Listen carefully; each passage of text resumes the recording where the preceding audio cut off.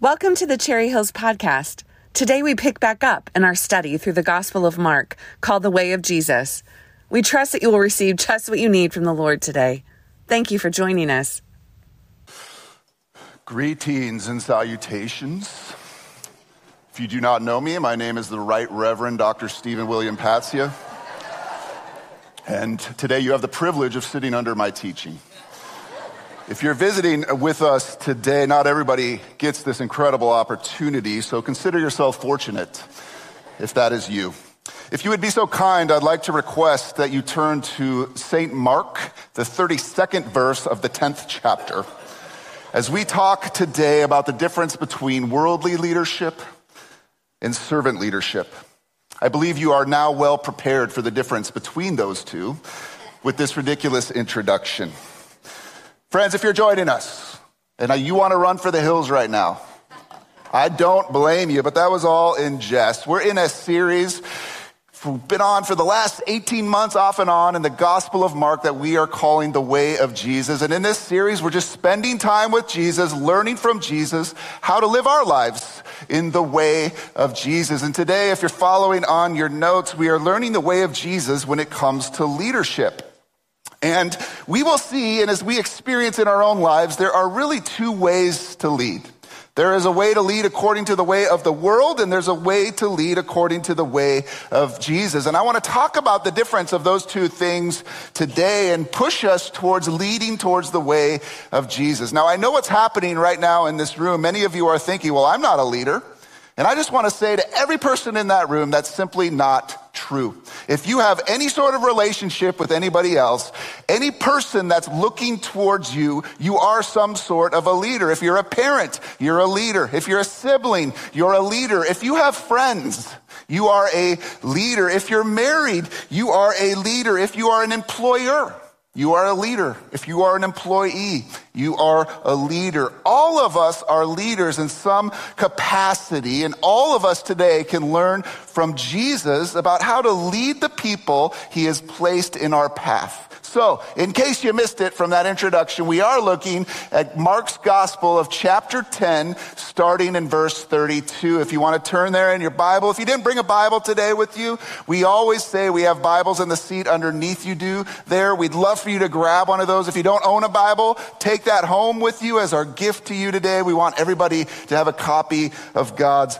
Word. So let's pick it up. We're going to keep going through Mark's Gospel, starting in chapter 10, verse 32, which says, "They were on their way up to Jerusalem with Jesus leading the way, and the disciples were astonished, while those who followed were afraid." Now, interesting verse here, as we've talked about since chapter 8 of Mark, which is really the halfway point. From that moment on, Jesus and the disciples are making their way towards Jerusalem.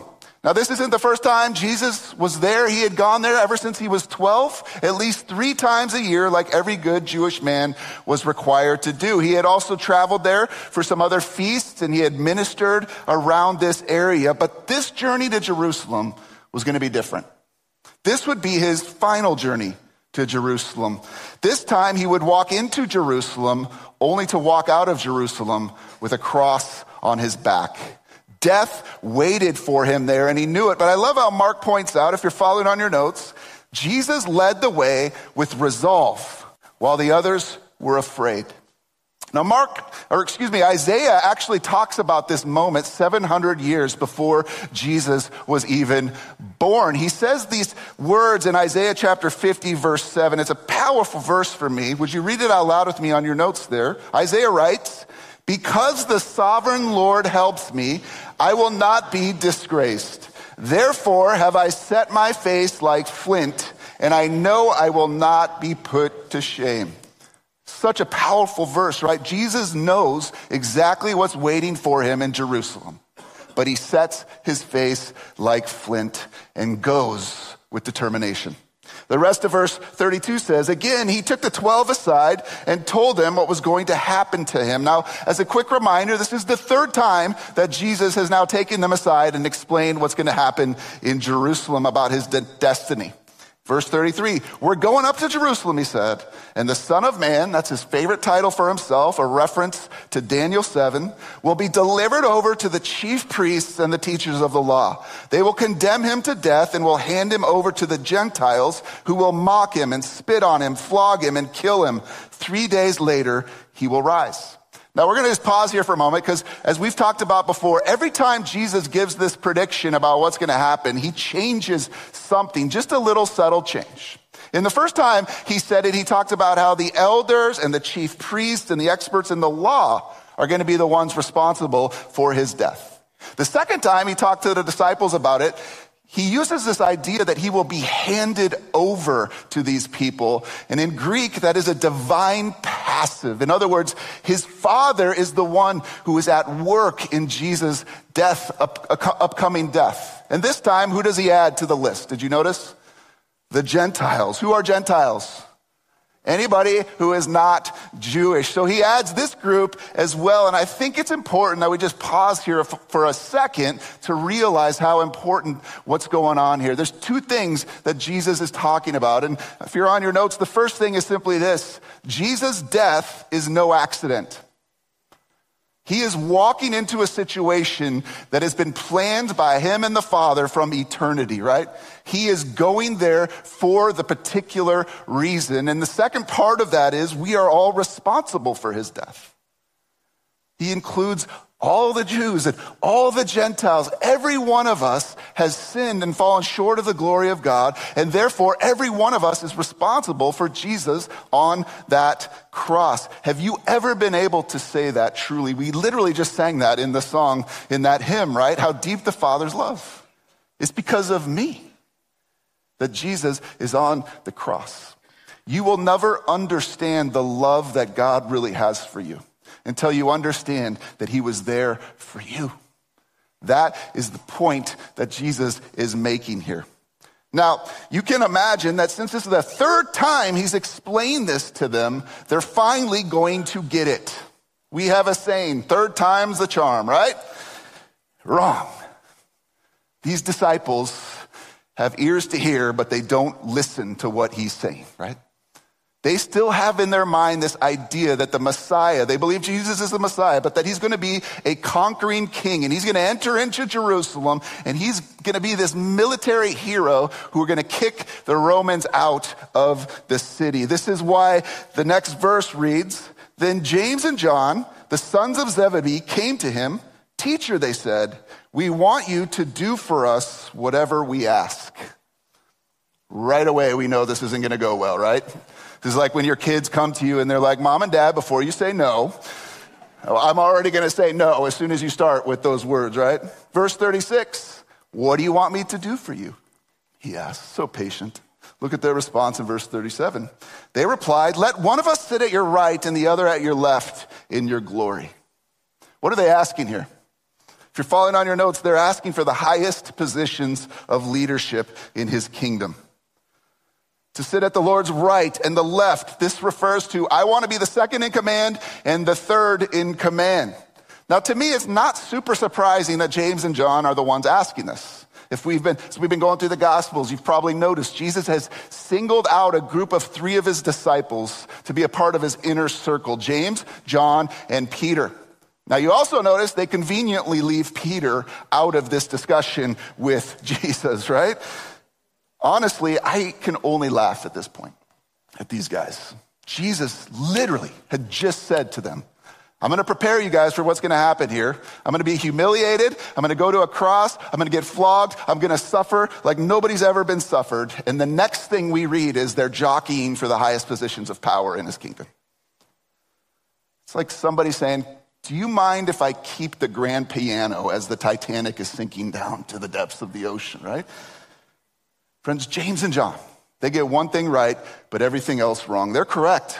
Jesus is headed for glory. But as for how that glory would come, they still have no clue. They don't get it. In fact, some of you may notice at the end of Mark, when Jesus is on the cross, this incredible irony, who are on his right and his left? If you're following, it'd be 2 criminals on crosses on Jesus' right and left in his glory. Not what James and John are imagining.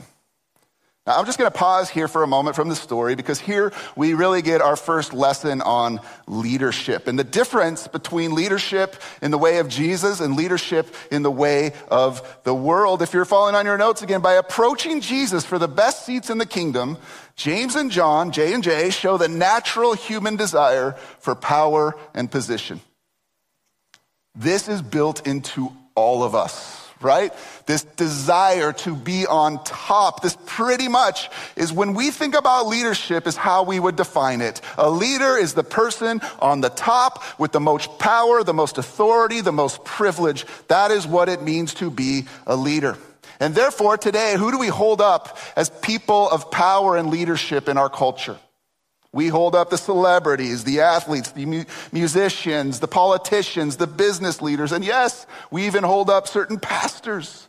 And that is really the goal of life, to get to the top, to climb that ladder, no matter who we have to climb over, just like James and John do to Peter here, right?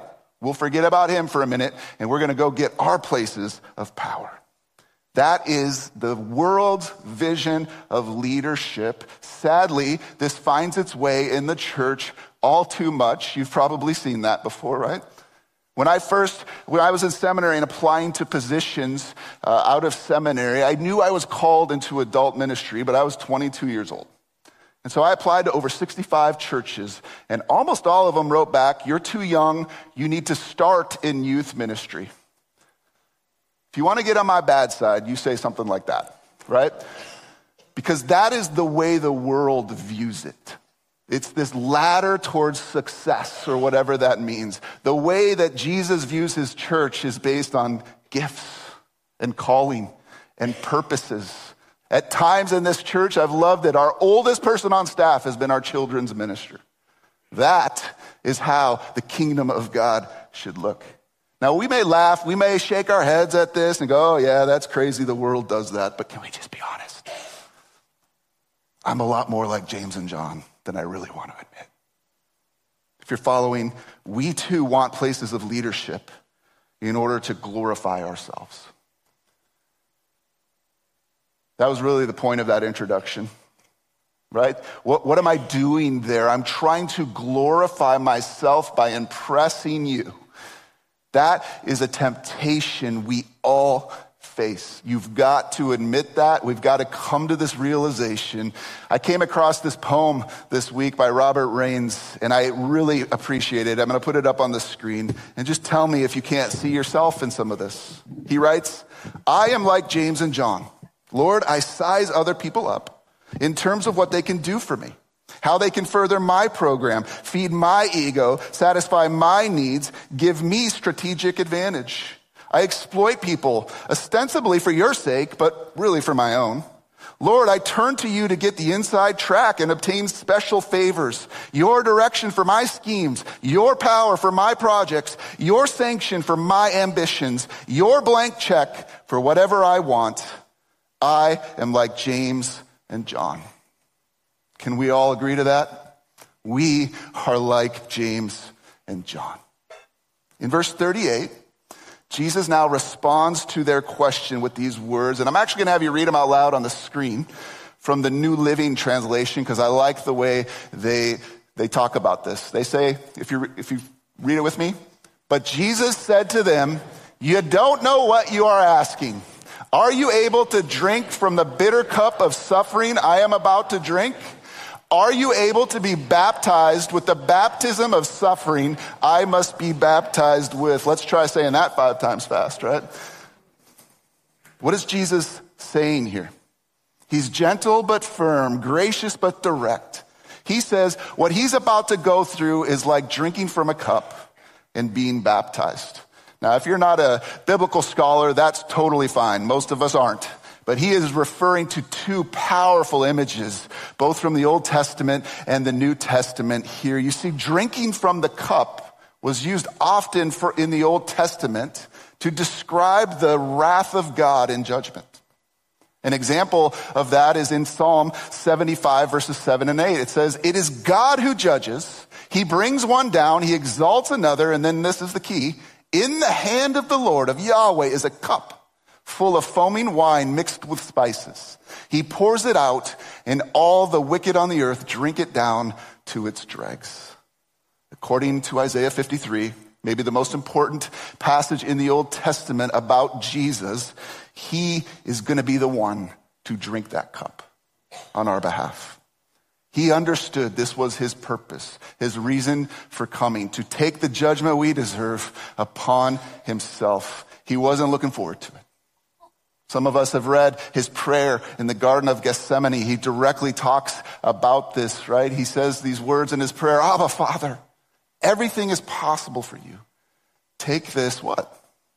This cup, this bitter cup of suffering that I'm about to endure from me. Yet not what I will, but what you will. Similarly, Jesus uses this metaphor of a baptism. He's about to go under, so to speak.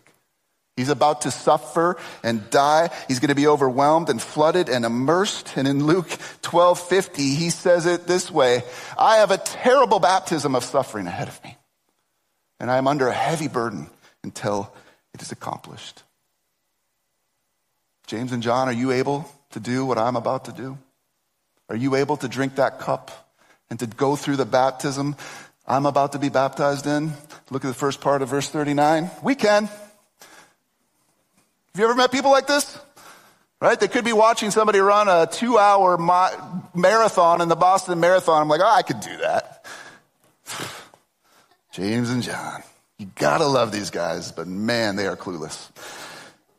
But one day, in the next verse, we're gonna see, they're gonna understand exactly what Jesus is talking about. He said to them, you will drink the cup I drink and be baptized with the baptism I am baptized with. But to sit at my right or left is not for me to grant. These places belong to those for whom they have been prepared. Jesus says very clearly to them, one day you too will experience these things. And we know from history, James is the first apostle to be martyred, to be killed. We know from history that John is exiled to the island of Patmos under the rule of Domitian, the Emperor Domitian. But to choose, Jesus says, who's going to sit on my right or my left? That's not up to me. That's a decision for the Father, though I'm pretty sure it's going to be me and Pastor Brian. I mean, let's just be real here. Again, if you want to run for the hills, go ahead, because that was another joke. But now we get to the real heart of the story. Verse 41. When the 10 heard about this, they became indignant with James and John. This is the same word, indignant, that Jesus actually used when the disciples were turning away all the kids. Remember, they're turning all these kids away, and he becomes indignant. These are the people I want to be able to come to me. They are indignant by this. And I think they have a right to be, don't you? But you know what? I know enough about them to realize now the reason they're indignant is because they didn't think of it first. Let's just be honest, he got to him first, right? How dare they try to get these positions ahead of us? They all want the box seats in the kingdom of heaven. Verse 42, Jesus called them together. Here we go, another teachable moment. Jesus calls them together. He's going to use this occasion now for his most powerful lesson on leadership in Scripture. He called them together and said, you know that those who are regarded as rulers of the Gentiles lord it over them, and their high officials exercise authority over them. And now would you read verses 43 and 44 on your notes with me? It says, not so with you. Instead, whoever wants to be great among you must be your servant, and whoever wants to be first must be slave of all. Notice he uses this term Gentiles again. Who are Gentiles? That's who was ruling over them at this point. And the way they did that describes the world's way of leadership. If you're following, according to the world, leadership is a means to being served, to lord it over other people, to demand certain things from other people. That is what the Roman emperor was doing, right? Lording it over them. Now, I'm not sure how much we can fully appreciate how radical these words are from Jesus. I mean, this was spoken in Greek and Roman culture where they thought being a slave was the worst thing that could possibly happen to someone. And in fact, they would rather take their lives than be indebted to someone so much that they had to become a slave. They measured greatness in terms of authority, just like we do today. In fact, they referred to the Roman emperor. They worshiped the Roman emperor, check this out, as the Son of God, because he was at the top. He is the one who had the most authority and power in the known world at the time. But Jesus contrasts all of that with the way of his kingdom. He says, listen, guys, true greatness, true leadership in my kingdom is not measured by getting more power, it's by giving away your power. Remember who is teaching this lesson? The most powerful person to ever walk this earth. A man who could simply touch a person and heal them. A man with one word who could calm the raging sea. A man who could cast out demons just like that. A man who could feed 5,000 people from basically a boxed lunch. And he says, I want you not to seek power, grab power. I want you, like me, to give away power for the sake of another. I have chosen a life of service, and I want you to choose one as well. That's being great in my eyes. I've said this before, but this right here is where the kingdom of God clashes with the kingdom of this world more than anywhere else. This is so contrary to what we're grown up to believe, to seek, to desire, to want. If you're on your notes, in the kingdom of God, KOG, leadership is a means to serve others. The way to the top is paved by climbing down. To be first, you must be last. To lead, you must serve. I mean, think about this. The whole goal of life for most of us is to climb this ladder. And when we reach the top of that ladder, we are now it. I have arrived. I like the view from up here. This is great. And Jesus says, actually, the view is much better when you climb down the ladder. Because that's greatness in my eyes. Paul said it best in Philippians 2. Do nothing out of selfish ambition or vain conceit. Rather, in humility, value others above yourselves, not looking to your own interests, but each of you to the interests of others. Friends, again, if you're on your notes, the way of Jesus doesn't focus on power, but on empowering. Giving away your power to someone else to encourage them, to equip them, to serve them, so they can be all that God created them to be. I'm curious, how many of you have ever heard of the phrase pulpit envy? Probably not. I grew up in the church. This was a real thing where pastors don't want to share the pulpit with other people, right? They just want that platform. When I was in seminary, the first internship I did, they didn't even let me do the announcements in the church. That's how guarded they were. And then I did another internship under a guy by the name of Reverend Linderman, and that is exactly how he spoke. And he's like, he took tons of interns from the seminary I was in, and he's just like, yeah, you're going to preach next week. What? You know I'm only 20, right? You really want me to? Yes. More than that, more than once. I want to equip you. I want to give you opportunities. I want to, here's the word, empower you to become who God has called you to be. And then I came to Cherry Hills and experienced the same thing with Pastor Jeff. And if you were here last week, we're trying to continue that, right? Luke preached. We want to empower people to become who God has called them to be. That's what Christian leadership is. Christian leadership is servant leadership. It's others focused. It's focused on meeting the needs of other people in your life rather than controlling other people for them to meet your needs. Let's be honest. I hate that. How many of you like taking the low position in your relationships? No hands up. Wow. I don't either. It's tough. It is extremely tough to let go of my wants, my needs, my desires, my power, my authority in order to hand that over to somebody else. Let's just take one example. Marriage. You want a thriving marriage? Step down the ladder. Give yourself away for the sake of your spouse. You want a marriage that's constantly at odds? Power up. Demand.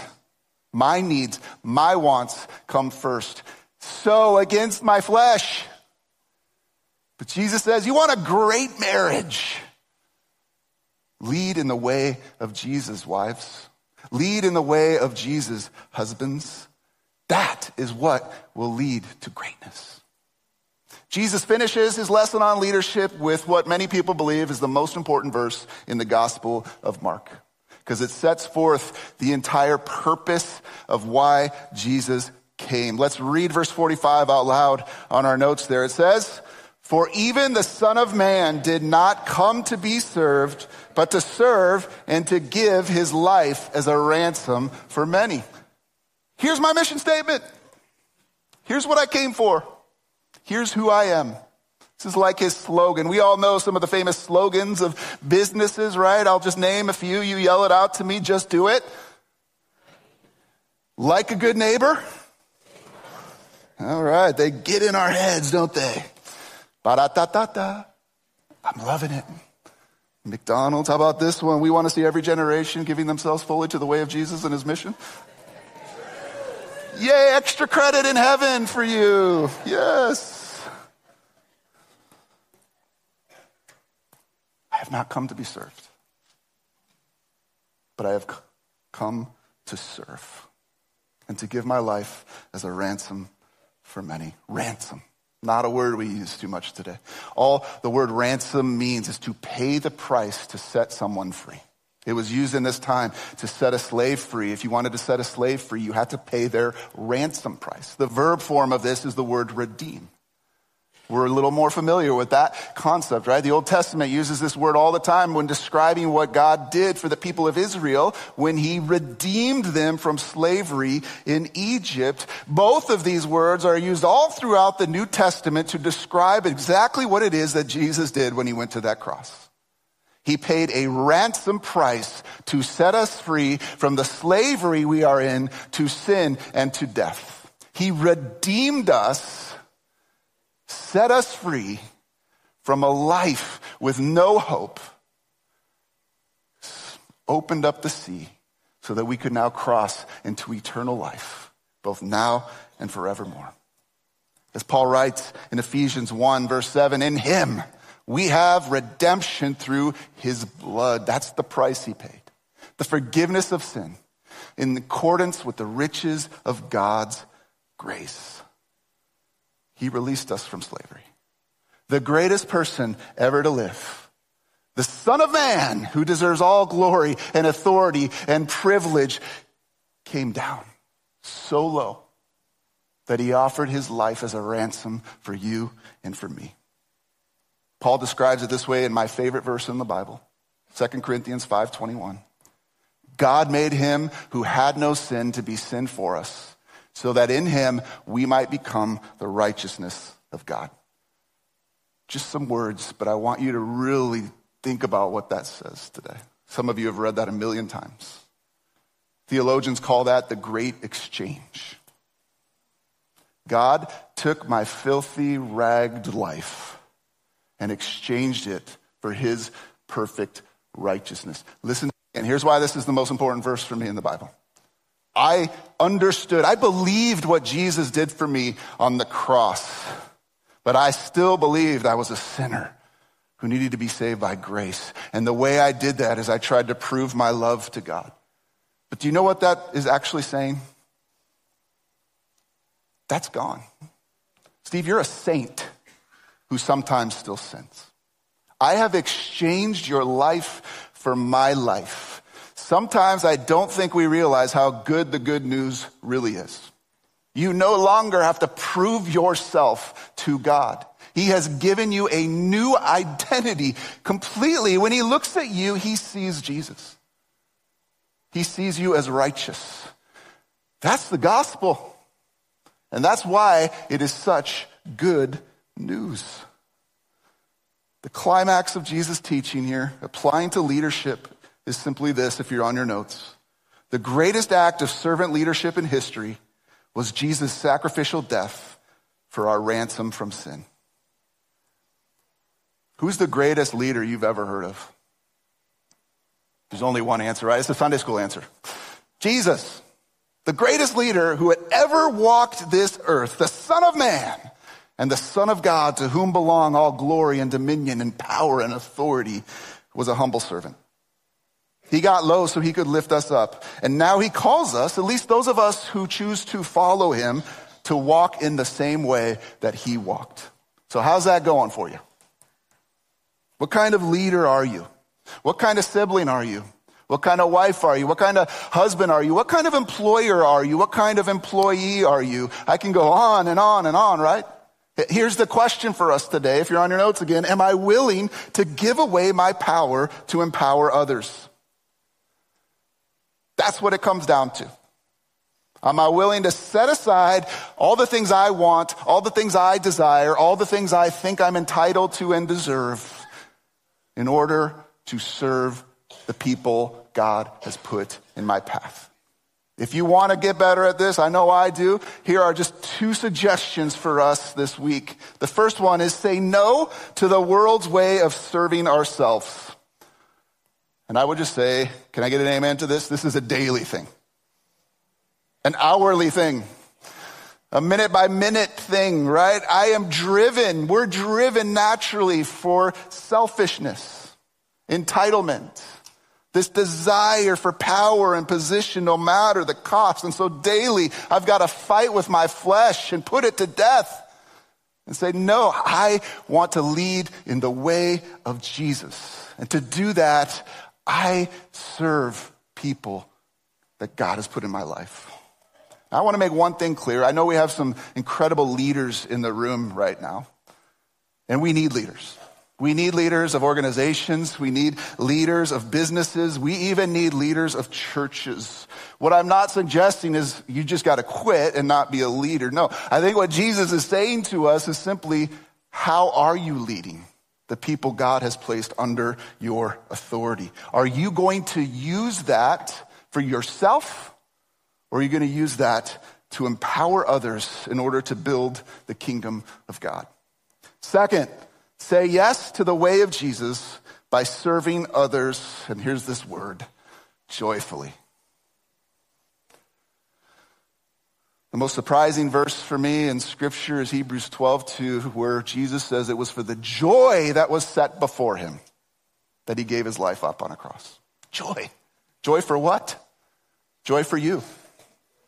Joy for me. Joy that he would now be able to be in a relationship with us. So listen, you want to do something great? You want to please and honor Jesus with your life? Then become a servant to all, and something mysterious will begin to happen. You'll actually start to enjoy it. You'll actually discover joy isn't actually at the top of the ladder. I tried my whole life to get there, and it was emptier than I thought it was going to be. Joy is at the bottom of the ladder when I give my life for the sake of another. So here's my challenge to every one of you in this room. As I've been talking today, is there one person that's just come across the ticker of your mind where you recognize I've been powering up over them? I've been using my place, my position, my authority. What would it look like for you this week, just this week, one person, to get down off your ladder and get down on their level and serve them in the same way that Jesus has served you? Let's take a moment and just pray together.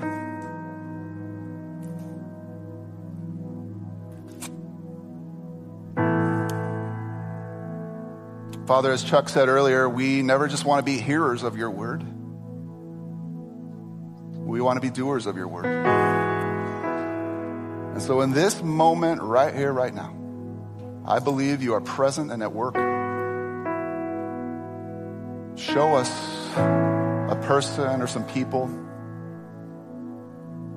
that we have treated according to the way of the world instead of the way of your kingdom. Give us an idea or a thought about how we can change that starting this week.